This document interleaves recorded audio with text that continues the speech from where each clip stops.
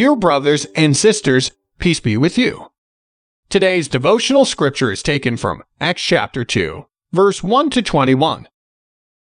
When the day of Pentecost came, they were all together in one place. Suddenly a sound like the blowing of a violent wind came from heaven and filled the whole house where they were sitting. They saw what seemed to be tongues of fire that separated and came to rest on each of them.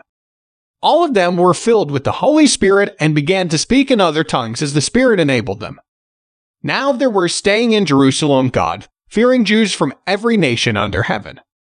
When they heard this sound, a crowd came together in bewilderment, because each one heard their own language being spoken. Utterly amazed, they asked, "Aren't all these who are speaking Galileans?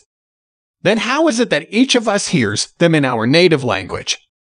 Parthians, Medes and Elamites, residents of Mesopotamia, Judea and Cappadocia, Pontus and Asia, Phrygia and Pamphylia, Egypt, and the parts of Libya near Cyrene, visitors from Rome, both Jews and converts to Judaism, Cretans and Arabs, we hear them declaring the wonders of God in our own tongues.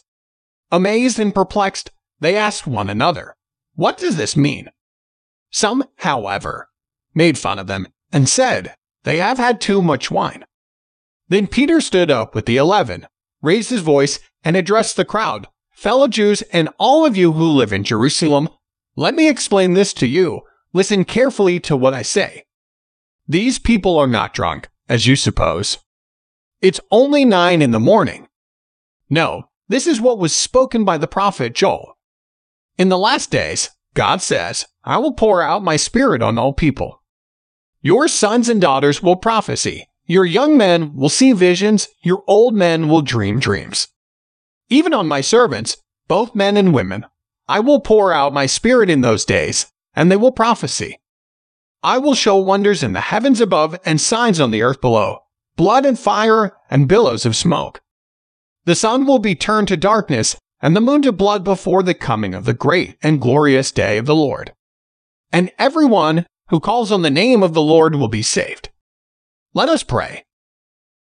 Lord God, pour out your Spirit on us today, so that we may speak of the great things you have done. Amen. May God pour out His Spirit upon you, so that you live boldly as His child. Today's devotion is brought to you by Growing Faith at Home Ministries.